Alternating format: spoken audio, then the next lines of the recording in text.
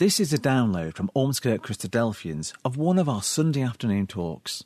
A video of the talk is also available along with more downloads on our website ormskirkchristadelphians.org.uk.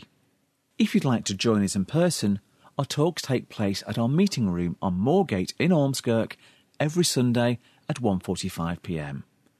We hope you enjoy the talk. There are many expressions which we use in the English language which have their origins in the Bible, some of which are on the screen now, some of which you'll probably recognise.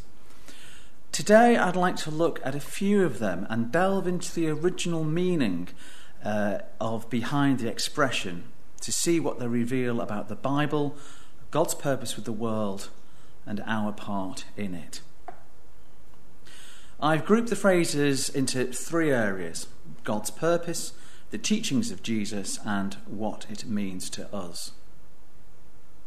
So let's start by looking at God's purpose and our first familiar saying. Let there be light is our first well-known phrase and is one of the very first things we read in the Bible. In Genesis chapter 1, we see the account of how God created the heavens and the earth. The idea of God, and later his son Jesus, being the light of the world, is one that goes all the way through the Bible. In the Gospel of John, chapter 8 and verse 12, Jesus says, "I am the light of the world. He that followeth me shall not walk in darkness, but shall have the light of life." Returning to Genesis, people sometimes highlight an apparent anomaly. Light is created on day one, but the sun is not created until the fourth day. The light that we read about in Genesis chapter 1 is different and is the glory of God. In fact, this verse is bookended with one in Revelation chapter 21, where we read, "And there shall be no night there, and they need no candle, neither light of the sun. For the Lord God giveth them light, and they shall reign for ever and ever." So we can see that God created this world for a purpose and has a plan for it which is yet to be fulfilled. Just staying with the idea of God being in control, and also with reference to the sun, there are two famous sayings that we come across in the book of Ecclesiastes. "There's nothing new under the sun" comes from the book of Ecclesiastes, chapter 1 and verse 9, where we read, "The thing that hath been, it is that which shall be, and that which is done is that which shall be done, and there is no new thing under the sun."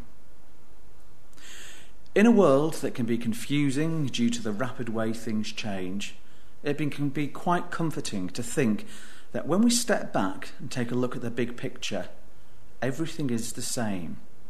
Nothing is really new or different. Further on in Ecclesiastes, we read, "For everything there is a season." Ecclesiastes 3 is also the motivation for the song "Turn, Turn, Turn" by the Byrds, which you may remember. In this chapter, we see a list which explains that there is a time and a place for everything. At times, we may think that the world has gone out of control, but in fact, there is a reason for everything, and God is still in control. We just need to bide our time. Let's return to the book of Genesis for the last expression in this section on God's purpose. Forbidden fruit comes from Genesis 3 and chapter 3, where we read, "But of the fruit of the tree which is in the midst of the garden, God has said, Ye shall not eat of it, neither shall ye touch it, lest ye die." And from that we have, in modern English, acquired the expression forbidden fruit. Now, I'm not going to spend a lot of time on what happens in Genesis chapter 3, just to say man was given a choice and he chose badly. And because of that, that is the reason why we die. We die because man rebelled against God. He sinned, which is what sin means, not doing God's will. So, if we have a perfect world created in Genesis 1, which man pretty much destroyed in Genesis chapter 3, but then we have that perfect world again in Revelation chapters 21 and 22, what happens in the middle?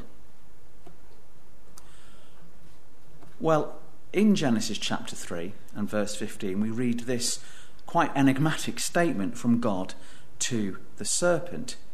And I will put enmity between thee and the woman, and between thy seed and her seed. It shall bruise thy head, and thou shalt bruise his heel. Enmity is an old-fashioned word and means opposition or hostility. And here seed is referring to descendants. So we are introduced to the idea of two types of opposing people. The descendants of Adam, those who want to do their own will, i.e. all of us, and another type who want to do the will of God. However, there was only one person who did do God's will perfectly, and that was his son, Jesus. We read how the descendants of Adam will bruise his heel, yet he will bruise thy head. So one injury is inconvenient, the other is fatal.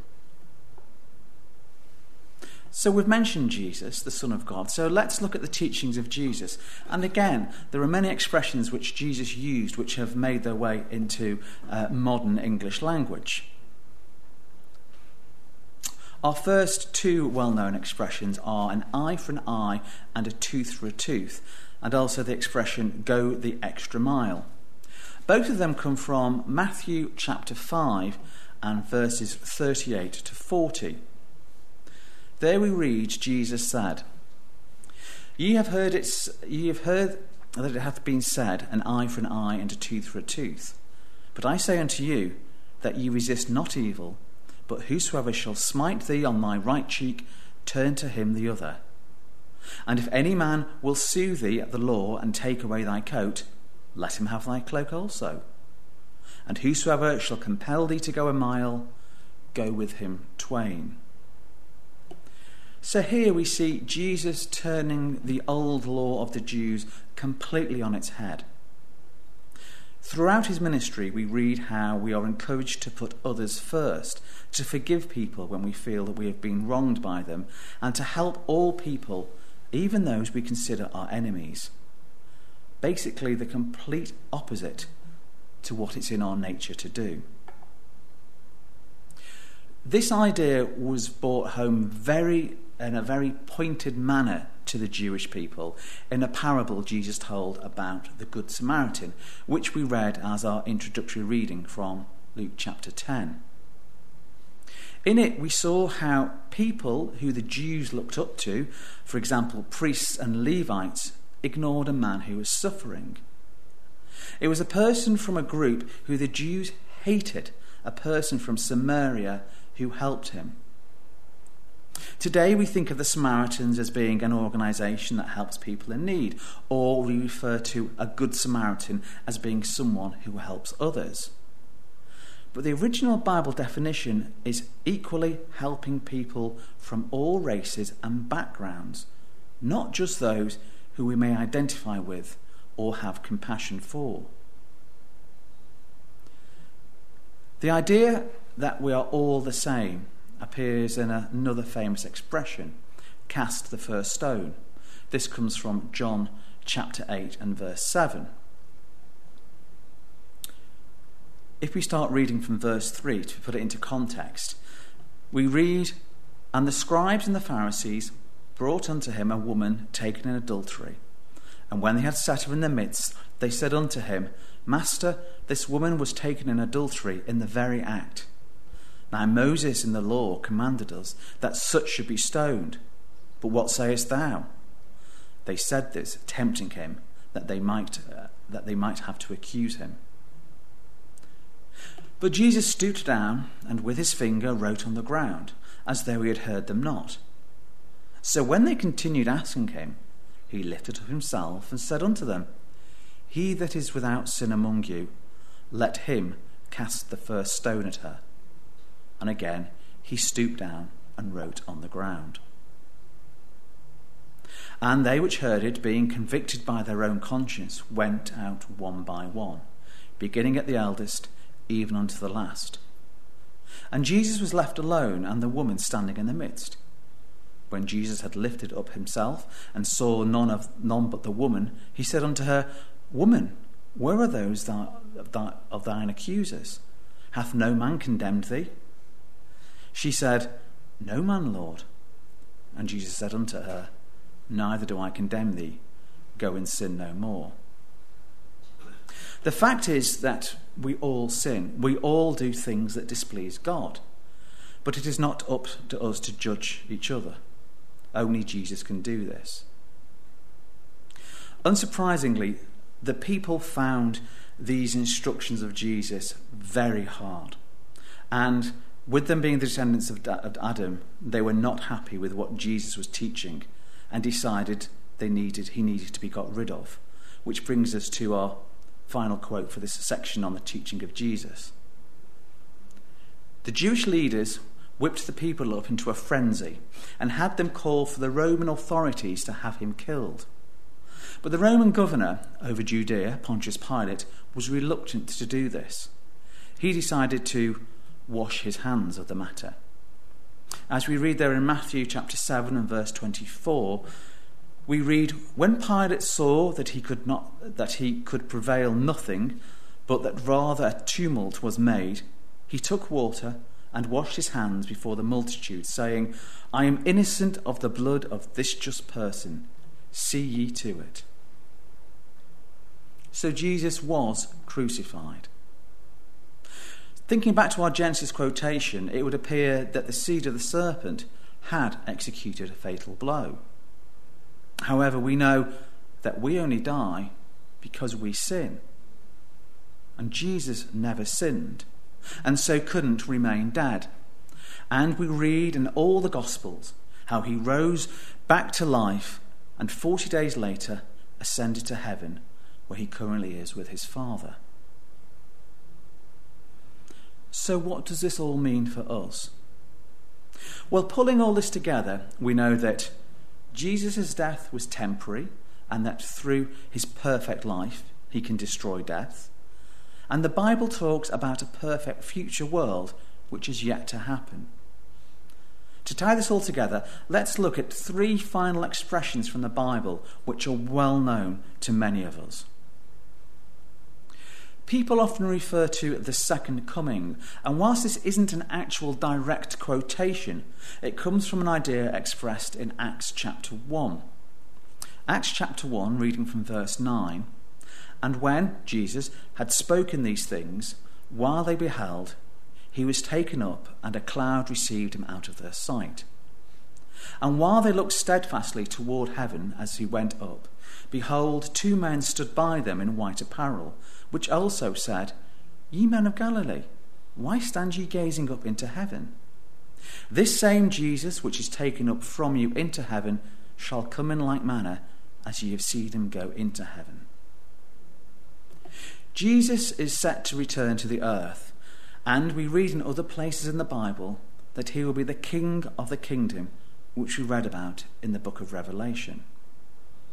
But what has this to do with us, and when will it happen? One of Jesus' followers, Paul, coined the expression to fall from grace. This can be found in Galatians chapter 5 verse 4. Christ is become of no effect unto you. Whosoever of you are justified by the law, ye are fallen from grace. In other words, all of us have failed. All of us sin. But Jesus said that we can still be saved. Grace means gift. And it is God's gift that we may be saved from permanent death and be raised back to life just as Jesus was. In Mark chapter 16, from verse 15, we read, Go ye into all the world and preach the gospel to every creature. And he that believeth and is baptized shall be saved, but he that believeth not shall be damned. So if we try and follow Jesus' example of obedience to God, just as he did, then we have an opportunity to be in the wonderful kingdom when Jesus returns. As for when he will return, we don't know exactly. But in Matthew, Jesus talks about his disciples discerning the signs of the times. He also encourages us to watch. The Bible paints a picture of how the world will be just prior to his return. A world where people will not be interested in God or doing his word. A self-satisfied world that is proud of its achievements. A world that is decided on its own moral compass and lives according to that. Effectively, the world which we live in today. I always think it's funny that people who may have no belief or even believe in God at all will use these expressions that we have been looking at today. They have become so familiar, they have become part of the common vernacular. But hopefully you've seen that when we delve deeper, we see that these seemingly innocuous expressions have a deeper, more profound meaning. Whether we act on them is up to us. Thank you. We hope you enjoyed that talk. For more downloads, videos, information about what we believe and details of our meeting times, go to our website, ormskirkchristadelphians.org.uk.